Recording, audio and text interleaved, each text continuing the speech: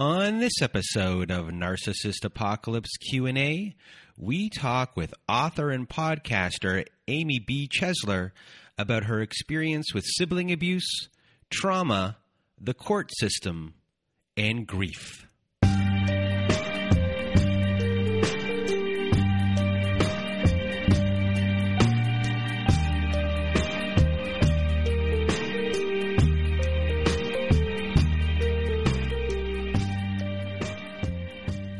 Welcome to Narcissist Apocalypse Q&A, everyone. With me today, I have Amy B. Chesler. How are you?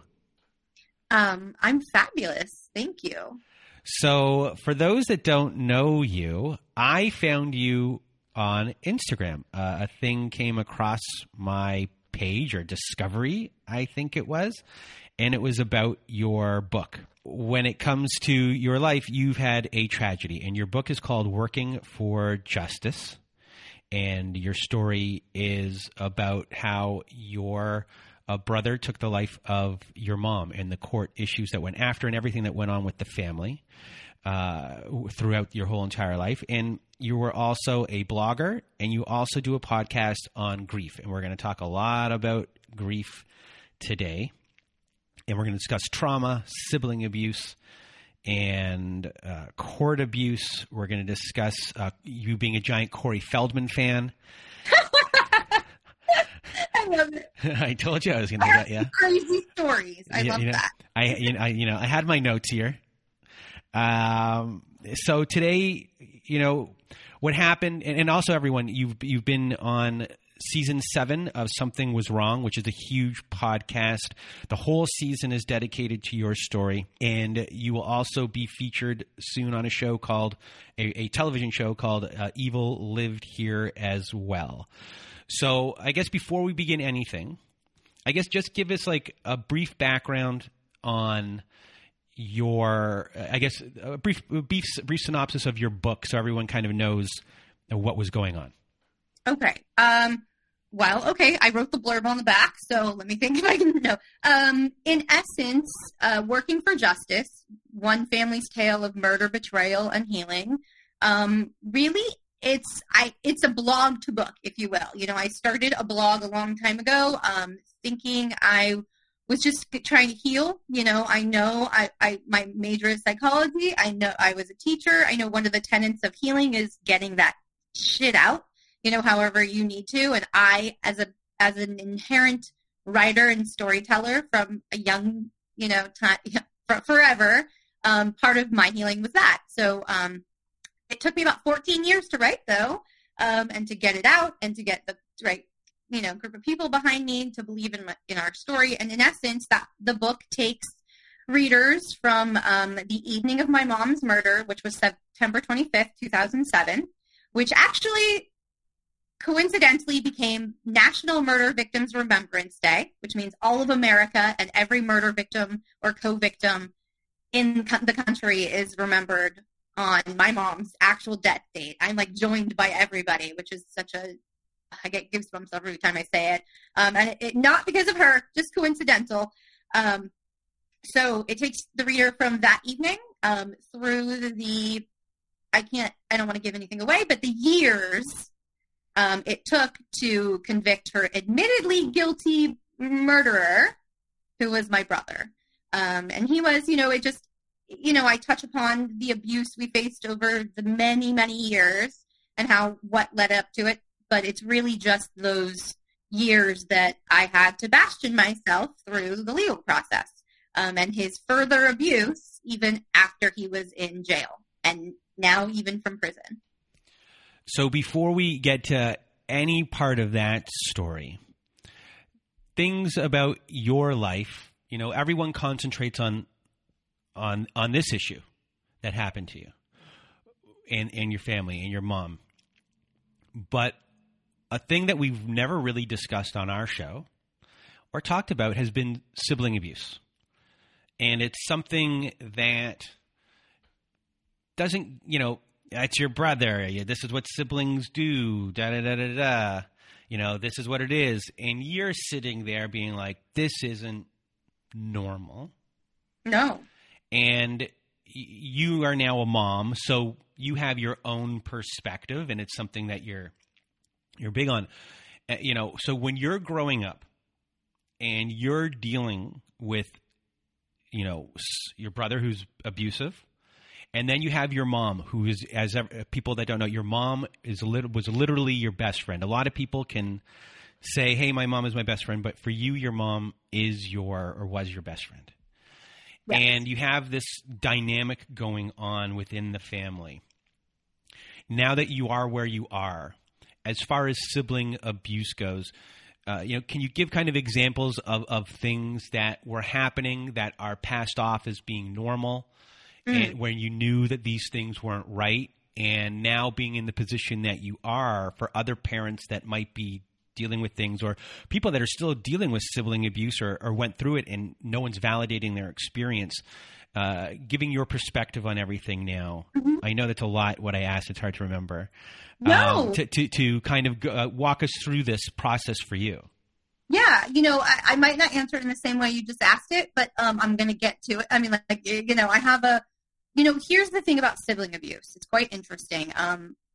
We're finding terms, we're creating terms, we're deriving terms right now for a lot of things we didn't realize were happening. But in my research for my book, I found that it's, a crazy statistic that said, and I think it was like the University of Michigan and Missouri, sorry, not to offend, but I don't remember, 50%, almost 50% of children are thought to have faced sibling abuse at some point in their lives. And that's a whopping statistic to think about. 1 in 2 children are abused in some way. Now, to talk about that really thoroughly, we have to talk about abuse, the term abuse in general. I've had to define that as part of, this process too. A lot of the book clubs that I speak to, they're like, okay, so just get at it. What is abuse? Abuse, if you think about it, really is one person or faction or business or anything, an entity using their power over another human being in some way. It could be financial abuse. It could be emotional abuse. It could be mental abuse. It could be verbal abuse. It could be physical abuse. So when they say 50% of children, I don't think they're saying 50% of children are beat up by their siblings. I think they're saying they are manipulated in some way by their sibling. Sexual abuse, of course. There's all kinds of abuse. And all those types of abuse do happen between siblings, and it was striking for me when I named it and wrote about it. There were a few people I worried about their opinion of the book once it came out. One of them was my uncle, who is my dad's brother, because I didn't paint my dad in the best picture. He didn't deserve to be painted in a good picture, but and I just didn't. I don't know. I gave intimate details of his failings, and instead of, being upset or anything, my uncle came to me and said, you put words to an experience I had as a child that I never knew I went through, but I was very much abused by your dad. So that was healing for him to even see it and know he wasn't alone. And it's massive. I mean, if that many of us experience something like that, it's ever permeating, if you will. Yeah. Well, also just to defend you when you speaking of your dad, you did it. I mean, yeah, you talked about your dad in a specific way, but you also explained your understanding of why he is the way he is. And it's not like you're blaming in the sense of like this, or this. You understand him. Not too many people go to the lengths that you did to really do that. And you did. So, because I can see your face here talking about it. And I'm like, you didn't do anything wrong. No. Thank you. And there's no guilt in my ultra honesty, to be honest. Yeah. I'm the type of person, like, there's a quote, like, don't fuck with the writer if you don't want to get written about, kind of thing. And people who engage with me know I mentioned in my book the last conversation I ever had with my dad. He passed away right after, a couple weeks after. I told him I was writing a book, and he said, well, I figured you would. And he encouraged me in it. But, Sibling abuse. Just to go back to that, it is, in any big failing, in any big undertaking, and anything like that, any big change that has to happen, there's always the first step is discussing and like awareness, right? We're saying this is something that has to happen and change. And I think this is the step we're in with that. I faced a ton. I faced all types of abuse at my brother's hands. I faced physical abuse, emotional abuse, financial abuse, verbal abuse, sexual abuse, all of the above. My mom, unfortunately, didn't see some of the worst of it. I kept, because again, victimhood, one of the ways that abuse even persists is the nature of victimhood often propagates, being silent about things, feeling guilty about them, and owning that guilt as your own. And that keeps, we don't report it. That's obviously a statistic. That's a common, not reporting thing. So there were a lot of things I didn't report to my mom, and she wasn't oblivious to, his failings either. And she did. Yeah, it's interesting. You said now as a parent. Well, this was about to be my next question. Yeah. And I'm going to chime in here for you. So when it comes to dynamic of yourself, your brother, your mom, you and your mom have a dynamic, you and your brother have a dynamic, your mom has a dynamic with him as well. Two different dynamics. It's the triangle. Yeah. There's a enmeshment that occurs here, but for you it's in a different way than what it is for your brother and your mom. And yours is buddy, a very, very close. Your mom's is your brother's biggest, not to say supporter, but your brother's biggest defender. Yeah. Oh, 100%. Yeah, yes. But however, sometimes she really did. She kicked him out a lot. She was like, you're going to treat she wouldn't do it necessarily when he was like advancing towards her, but if at the most physical points that she witnessed, she would definitely be like, get out of my house, and have him live in his car for 3 months. It was, however, she'd always let him back in, and there was that enabling. But anyways, yeah. sorry, so there was that cycle that was kind of going on, because she's also in this abusive 100%. cycle. You're all in this cycle. So now you as a mom that are in this position, with your hindsight, you've seen the devastation and everything from the perspective of just what the worst things could happen here. Now going backwards, for people out there that are dealing with this, or dealing with maybe a child who might be exhibiting the behavior of their parent, who might be disordered, might not be disordered, but just really not the best. How would you go backwards here in this situation and redo things, if there is even a possibility? But how would you, if there were certain things that you could change, what would they have been, as if you were the mom in this situation? And I hope I'm being fair here. Yeah. Oh, yeah, no, well, I think inherently in that question, there's a tiny bit of victim blaming, because it's like, well, could she have changed it? However, or assuming parenting, parenting has to do a lot with things, and my mom's choices. However, I have a firm belief, not everything happens for a reason, but everything happens for 1,000 reasons. And I'll explain. I think that yes, my mom, when I think back, I don't really think back like, what could my mom have done differently? I parent differently than my mother, though. 100% I parent differently. I have taken the highlights of her parenting that I think that she attempted with my brother, but he didn't really let her. She had her master's in education, and she was a teacher. So she knew how to relate properly. I definitely, I'm just in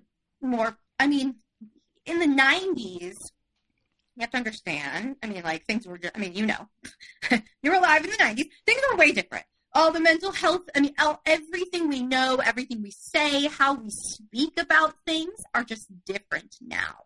So I don't think I can say in hindsight, how could I, because it's not now, it's now. You know what I mean? And that wasn't what she was dealing with, or her resources were totally different. So in a way, yes, I was victim blaming. I'm going to circle back on that and say,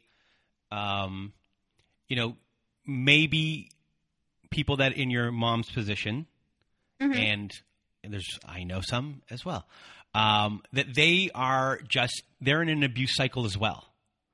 And sorry? So you're basically more like, what tools have I found or discovered since then that would maybe perhaps cut that sort of cycle off, right? Yeah, because in a way here, I guess we're discussing, your mom is being abused by their child. So they're stuck in an abuse cycle as well, and they don't know what to do. Everyone, and I guess if we think about this, or I think about this on the spot here, everybody tells the parent to do this. Everybody tells the parent to do that. You've seen many shows growing up in the 90s where the child is sent to one of those like drill schools on Donahue and Ricky Lake or whatever one of those shows were. But in reality, it's possible, or you think about it, that parent is just in an abuse cycle as well, but we don't treat them that way. Because they're the parent and the other person is younger, but they're caught in this cycle. I've never thought about it in that way before. No, 100%. And it's been eye-opening since my book came out and the podcast came out. I have gotten an exorbitant amount of women reaching out to me, specifically women, saying to me, "Ma, you saved my life. I never thought." Or hearing your story, not to make it about me, but like hearing your story saved my life because I thought this was just not possible that I'm being abused by my child. That's just that nobody talks about that. No, it's not happening. Nobody, but the fact that I was slapped in the face by your mother's murder, and that is possible. And I see those warning signs. And my advice would be don't ignore them. The issue, I read this thing recently. When you're wearing rose-colored glasses, red flags just look like flags, right? And yes, we look at our children with rose-colored glasses sometimes. We want them to be the best, most possible people we think they can be, that we've seen their potential at some point. My suggestion would be like, don't be afraid of those big conversations with people that you trust and feel safe with, because those are the first steps to making changes.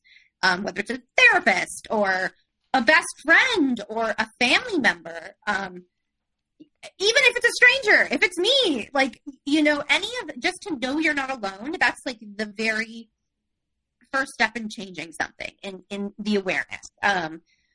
I also, my children are not, my daughter's a lot like me. My son is, he's a 6-year-old boy. He's got some anger. He has some meltdowns.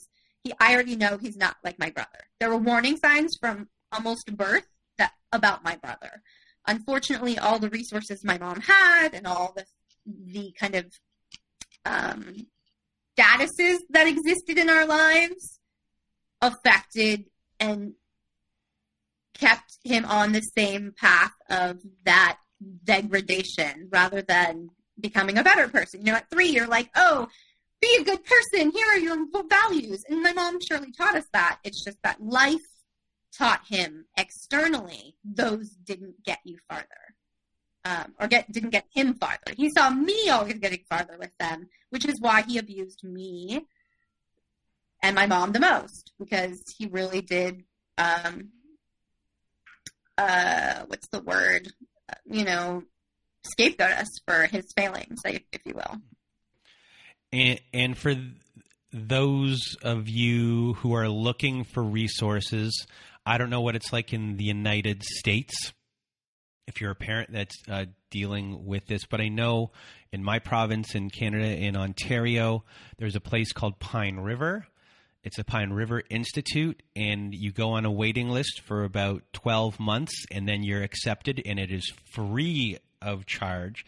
And it is a wonderful place for kids. They start off in the wilderness. They're only allowed to leave, and they have to succeed at all these things to graduate. And, there are therapists there. They like half the day is that. And then you have a group of kids that you are with. And at first you're a junior member, but by the time you're there a while, you become a senior member, and then you take kids under your wing, and you gain the confidence of like you're now the elder statesman at this thing until eventually you graduate, and it's free up until the age of 18. And these programs, hopefully, I don't know if they're in every province in Canada, but I would hope they were. I know it's here, and that they're. I don't think we have anything like that, and that sounds phenomenal because I think one of the key pieces that made my brother going down that degrading path, or that path of degradation, if you will, was the fact that he felt alone. Like I am not giving him a pass. I am not saying he's not responsible. And he very much ostracized himself quite a bit, and his actions did too. However, that was at the basis. I think everything is his attachment. He was not fully attached to my mom much. We had a weird enmeshed attachment, of course. And he was very much not attached to our dad. That was not something we could ever count on. So, and the rest of the world kept shitting on him as far as he could perceive it. So really, at the basis is its attachment. So that kind of community would build that attachment and sense of belonging that a lot of those kids and people, everybody needs that, but especially when we feel isolated and angry, I think. So when it comes to what a lot of people deal with, they eventually deal with legal abuse. When it comes to post-separation, divorce, and everything like that, where things are kind of dragged on. So can you explain how these things were done to you, in the sense of, you're not the one fronting costs here, but it's an emotional cost that you were dealing with. And I guess how that, tips and tricks, emotionally, of how to help people through the time when all of these things are being employed? Lord, well, that is such a pertinent question, especially in America. I feel like my role was, yes, I didn't have a financial stake, but we are immediate family, and, people like that to a murder victim are called co-victims in America. So my perception is, first of all, there's never any justice when there's a murder that's occurred. A life has been stolen. There's no justice. However, with the legal system and the way it works in our country, there's also often an abuse that happens. People are like, I demand justice. Give me justice. It'll come. And we hear a verdict. We're assuming this justice has been delivered. But then we realize, even when the verdict has been delivered, or the sentence per se, it doesn't feel like we've been given justice, right? Even in that. And so sometimes we, as victims or co-victims, fraud, so it's not just murder, but any sort of kind of legal battle to prove, civil battles, like Goldman suing O.J. Simpson. Those are all situations where legal abuse can occur. And I think even as our country kind of steps into these roles of trying to watch the legal battles, we see that the system is actually kind of designed for the people. It's like I have a really, really weird perspective of the whole system. My mom was like the happiest, the proudest American ever. She came from Israel, and she was just like, only drove Ford cars. You know what I mean? Like, she was just like, America! And she believed in the legal system. But now being entrenched in it, it really does, I see it protects the perpetrator, in essence. It gives them power even when they're in prison. So, again, my brother, it took years to convict him because he found a bunch of loopholes. And he always does. He's an abuser. He's a manipulator. So he uses those powers in any way he can. He, postponed hearings by firing lawyers. He'd fire a lawyer, and that would give him a new lawyer, which means that lawyer would need time to reacquaint themselves with the case. Then after a few months, he would fire that lawyer. That was a tactic. There was another tactic where he would make lawyers quit. He's an asshole. He will literally his mouth, he just, if you, he has a hair trigger, hair trigger anger. He fired lawyers. They quit on him. He decided a couple times to represent himself. All of these tactics extended the process for me. So, as we all do this, as we all step into this role as co-victim, and as we all wait for trials, and as we all shout for justice, my advice, sorry, it took me a long time to get to the advice. My advice would be have no expectations whatsoever. People are yelling, justice, it's going to happen. And then it doesn't.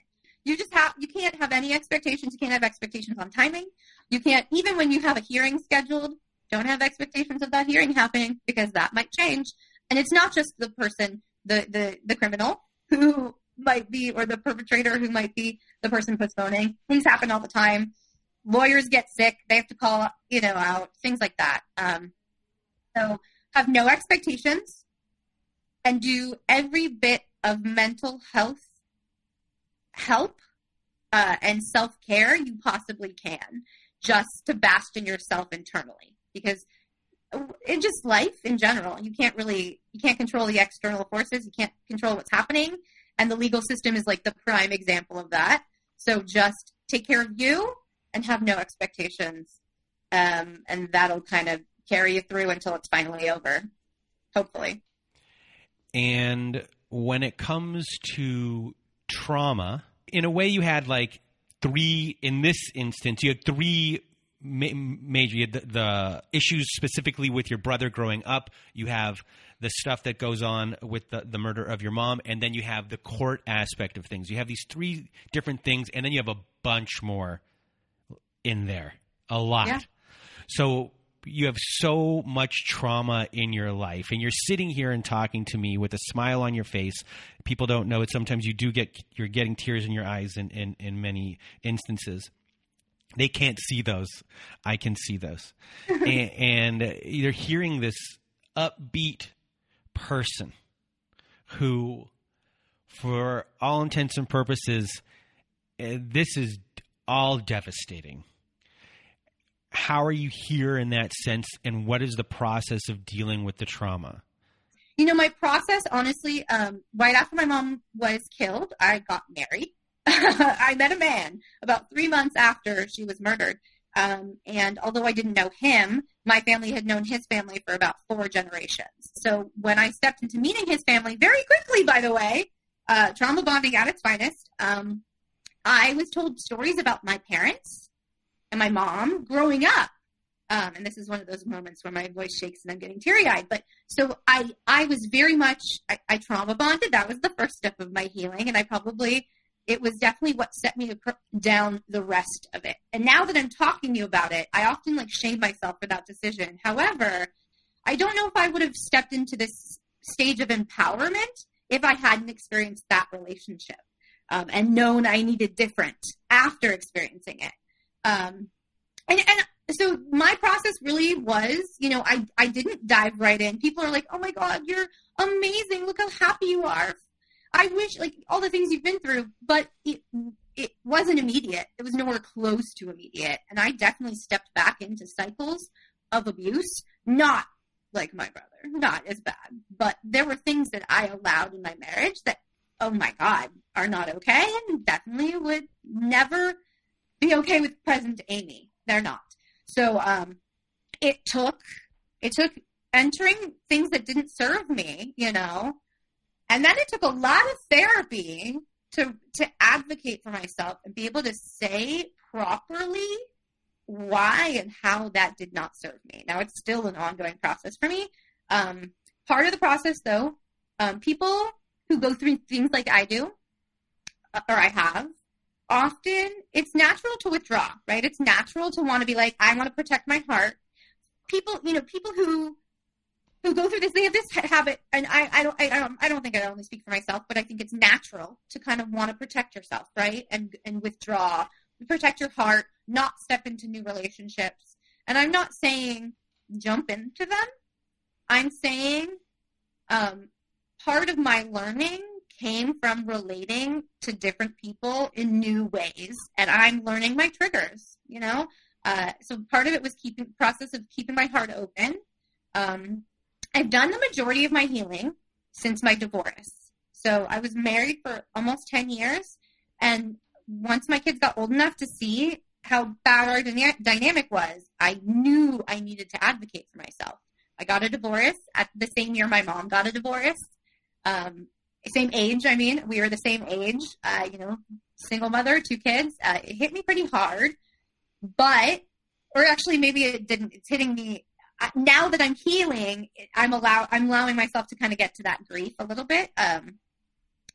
But really, my process took a lot of learning about myself, learning my triggers, trying to digest why I have them, and managing my responses to them. And I've seen myself grow and change immensely because of that. And part of my process also has been being open about all of this.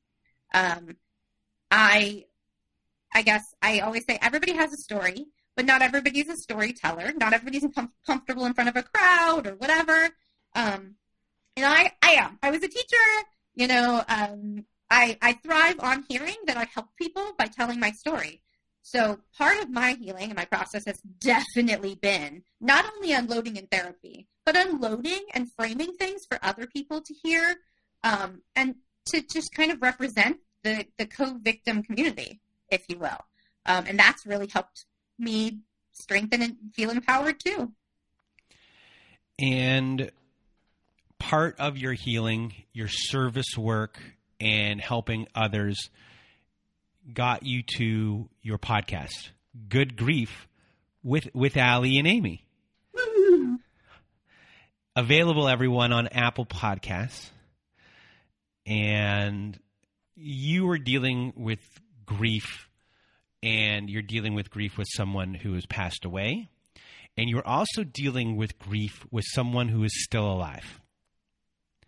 And a lot of our listeners are dealing with grief. I lost my brother who's alive, and my ex-husband. Really, divorce is a grief as well. So a lot of our audience are people who are grieving their abuser who's still alive. So you now discuss grief all the time, and within the context of grieving someone that's still alive, what's your experience? How do you deal with it? And because it's still, I think I saw a post of yours on social media where I think you celebrated your brother's birthday. I didn't celebrate it, but I nodded to it for the first time. I've never been able to. So my son's birthday is January 21st. Or I'm sorry, my son's birthday is January 20th. My brother's birthday is January 21st. I'm January 22nd. Oh my God, that's crazy. That's so funny.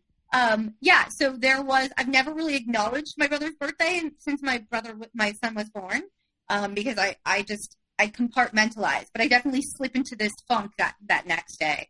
So this was the first day that I actually kind of acknowledged it. He was turning 40 in prison, after 15 years, almost. It's kind of the same.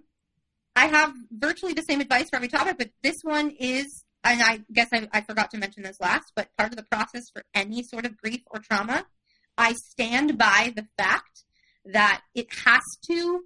Now, I said I have to publicly vomit verbal diarrhea here. that image is awful, but that's part of me. I do it publicly. However, that is inherent of what I think everybody has to do, not publicly. We all, rather than having that grief and like holding on to it necessarily, or keeping it inside, or shoving it down deep, the one thing we all have to do with grief is understand it'll probably persist forever. I mean, sometimes when people are still alive, you can kind of move on. I don't know. I've lost friendships and grieved friendships, and then, I don't grieve those anymore. But what I did to kind of get over that grief, I believe grief, trauma, everything persists if you don't get through it. Instead of kind of dancing around the subject or hopping over it, you have to dig deep into it and process it.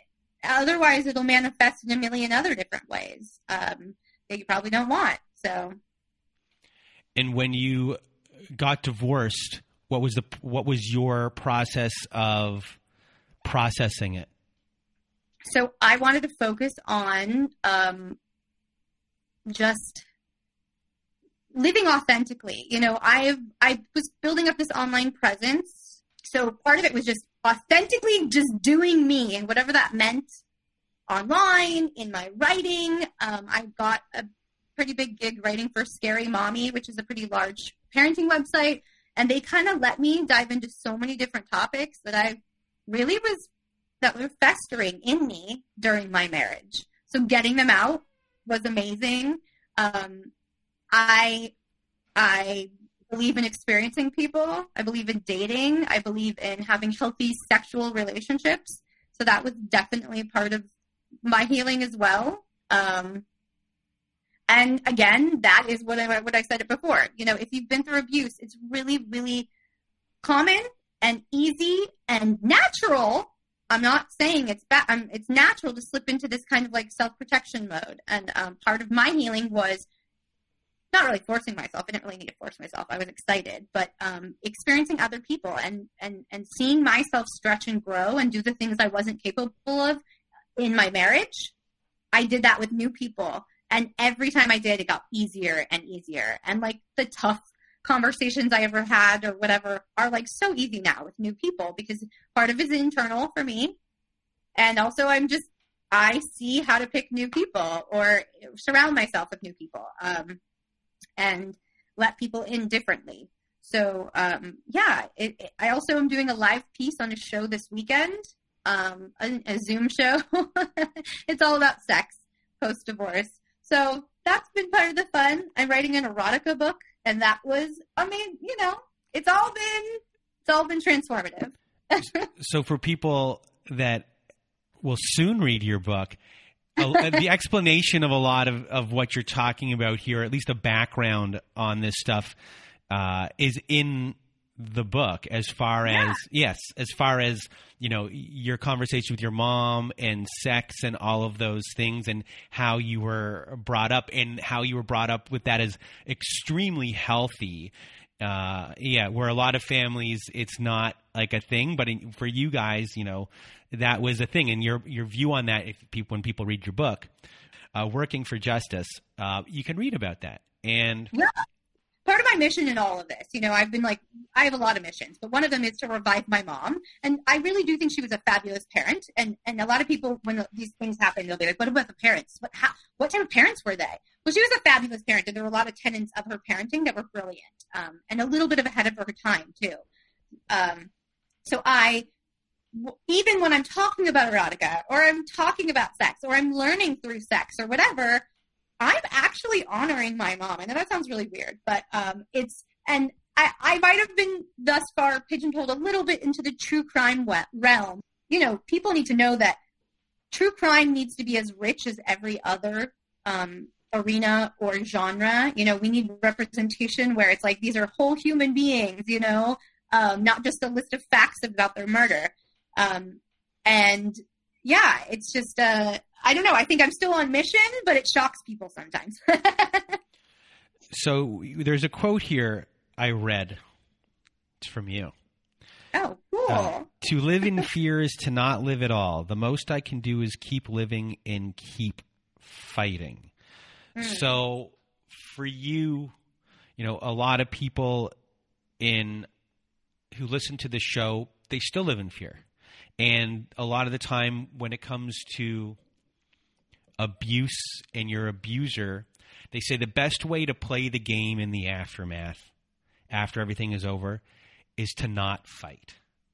I think another tenet of this all is, and that approach is that a lot of people believe you need to forgive people who have hurt you, right? Forgive your abuser so you can move on. I don't believe in that. That's some bullshit. In essence, I believe I owe forgiveness to myself because, I have some victim blame. I blame myself a little bit. That's inherent in victimhood sometimes. Like I said before, I think, they put this level of shame so you keep quiet, and that is guilt in essence. So I've forgiven myself for allowing some of the things that he did. And I've forgiven my mom because there's that enmeshment level, and there were things that happened in our relationship in our family that shouldn't have happened or been allowed to a certain degree. Not that she kind of allowed it, but there was whether I needed to forgive her or not, I forgave her, but I will never forgive my brother, and I don't need to. And I think that's where people get arrested in that thing. They're like, well, I gotta forgive him. I gotta let it go. No, because then that's putting all of their needs way before yours after they've abused you. Hell no. I need to protect my kids and myself more than anything in this situation. So I don't, that's so absolutely. For you, in a lot of ways, fighting is fighting for my own self-advocacy, fighting in a sense of, and even with the trauma aspect of things, that you're not focusing on the other person, that you're fighting and advocating for your own self-discovery. Yes. Also, it quite literally still fighting. I wrote my book. It came out April 6th. April 16th, 10 days later, I got my first parole hearing notice. I wrote in the book that it wasn't going to happen for another year, so I had no clue. I got that hearing notice, and that was a devastating hearing. It was absolutely shocking what happened and how it happened, and it's all recorded. So, but in essence, he threatened my life. He threatened my kid's life. He, on camera, admitted to stabbing 90 more people since being in prison. I mean, he just went off. And then at the end, he said, so do I have any extra powers in COVID? I heard there's some, there's a little, because you can postpone your parole hearing. Right now we would tell you how many more years you'd have, or we'd tell you could have parole. Sir, from what you just said, you would get 15 more fucking years. Like, that's what they said. But yes, you do have the power to postpone your hearing for 6 months, a year, or 2 months, or 2 years. And so he said, cool, I'll see you guys in 2 years. And then that was the moment where I was supposed to give my victim statement for the first time ever. And he said, do I have to listen? And they said, not legally, no. And he got up and walked out. So I started bawling. And I was like, I don't want to talk now if he's not going to hear. And they said, no, we need to hear your statement. It needs to be on the record. And he'll get a copy of this transcript eventually. So whether he chooses to read it or not. But so I literally need to fight for the rest of my life. People don't realize, oh, he's gone. Okay, 15 to life. Fabulous. He's in there for life. No. I have to start fighting. In the state of California, they have to serve up to 85% of their term before they start the parole hearing. So technically, I had to start fighting, not like 13 years after my mom's murder to keep him in prison. And as long as he's alive, and as long as I'm alive, or as long as I'm alive, I will have to keep fighting. So quite literally, I will keep fighting to keep him in prison. And that is every murder victim's life path, co-victim's life path. And if you have any words of wisdom or advice for everyone who is listening, from your experience of everything, what would it be? At the base of things, I think the first most important thing is therapy. And I don't necessarily mean talk therapy or one-on-one talk therapy. I believe in therapeutic practices. If that is one-on-one talk therapy, if it's a group therapy session, if it's, a support group, if it's even acupuncture, whatever the therapy you physically need to do, there needs to be actionable steps taken to diffuse your trauma in some way. Otherwise, you are hanging on to it manifests. I honestly believe things like this manifest into physical health problems. Obviously we know stress is related to heart attacks. I believe it's honestly related to like cancers and things like that. So I truly believe digging deep and trying to digest some of that trauma is your greatest responsibility, so you can live as healthy of a life as possible. Shit happens, and that I do not mean to say that to belittle what you've been through, or what I've been through or what anybody's been through. I don't even like when I talk about my mom's death. I don't like when people are like, "Oh my God, I can't believe I don't know what I've like do. How did you survive?" Because in essence, we all have traumas, and you can't really quantify or qualify them necessarily because people go through things differently and they digest things differently. You just gotta digest them. You have to. Writing, singing, dancing, acting, shouting from the rooftop, shooting guns safely. I mean, like, whatever it is, get it out. Well, Amy B. Chesler, thank you for being on the show. Everyone can find your book, Working for Justice, on Amazon. They can search Apple Podcasts or all podcasts, Good Grief with Allie and Amy. People can listen to your story. It's Something Was Wrong Season 7 as well. And in the coming weeks, you will be on the television show Evil Lived Here. And you have Instagram. You have a Twitter. Do you have anything else where people can reach you? I'll put all of the links in our show notes. It's pretty easy. Yeah, I put them in there, but it's pretty easy across all platforms, Facebook, Twitter, and Instagram. I'm just at Amy B. Chesler. You know, I am actually looking to start a sibling abuse support group, but outside of that, I just love, I love the community I'm building. I love the support system that we're kind of weaving throughout my channels. And I just, it's important that we know we're not alone. Another thing, if people are listening and the story really hit home in a very specific way, there is a great Facebook group called Children of Murdered Parents. And it sounds crazy to say that, but a lot of people I've mentioned this to are like, wow, I do. It's either they know someone or they specifically are. So that's been a really great resource for me. I should have mentioned that before. But that's not affiliated to me. I'm just plugging it. Besides that, no. Email me at hello@amybchesler.com too. That's all. Well, thank you so much for being here and talking with me, talking with all of our audience. Everyone appreciates what you did today, and just thank you for your experience and wealth of knowledge to help people through, and most importantly, validation for what everyone has gone through. So thank you. Thank you very much. I appreciate the amplification, the support, and especially the fact that you dug through my book. That is, thank you very much. I walked a lot in the last week since I talked to you, so I had the headphones on the whole entire time. There you go. Everyone, also available on Audible is how I listen to it as well. I should mention, though, because a lot of people who find me through podcasts often are upset when they realize it's not me narrating it.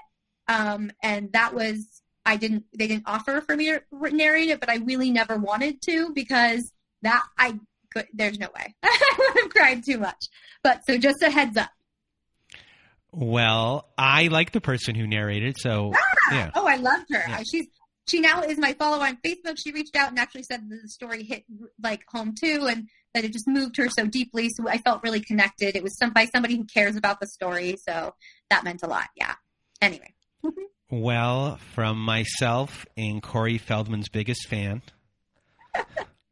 Amy, I'm gonna take that. I'm gonna take that joke and drive it into the ground. Hold on. I have to my credit, I do explain in my book that he eventually was my boss. Yes. So that session turned into not a career, a mild job. You became his webmaster for his website. Webmaster at 17 and traipsed through the valley with Corey Feldman and his weird bandmates. It was, Anyway. That's a whole nother podcast. I'd love to do that one. That podcast would be called Webmasters to the Stars. That would actually be really interesting. Anyway, anyways, in one moment. But you're funny. Thank you very much. I appreciate you. And before we end off our show, if you want to be a guest on our Survivor Story episodes, please do go to narcissistapocalypse.com. At the top of the page, there will be a button there that says guest form. You click on that button. There's a lot of instructions, and you take those instructions, you read them, Make sure you read them so you know the format that we are looking for you to send everything in. And then you can either use the guest form on our page there, or you can send everything to narcissistapocalypse@gmail.com. And also at narcissistapocalypse.com, not the Gmail, but at narcissistapocalypse.com, we have a support group button at the top of the page. And when you click on that support group button, it takes you to our very own safe social network. And at our safe social network, we have forum boards for you to post on, for people to interact with you, to get support that you need, validation. We also have integrated Zoom support meetings every Wednesday night and Saturday night at 9 p.m. Eastern Time. And we have a Thursday afternoon group every other Thursday at 1 p.m. Eastern Time. So for those of you in Europe who are looking to join one of these groups, there's now a group at around your dinner time for you to join every other Thursday. And also in our support groups, we have ad-free episodes. We have episodes that never made it to air. We have, sometimes we have closure nights. We have different types of evenings like that where we have meditation nights as well. And if you just want to support the show, the best thing to do is just join our support group, which you can do at narcissistapocalypse.com.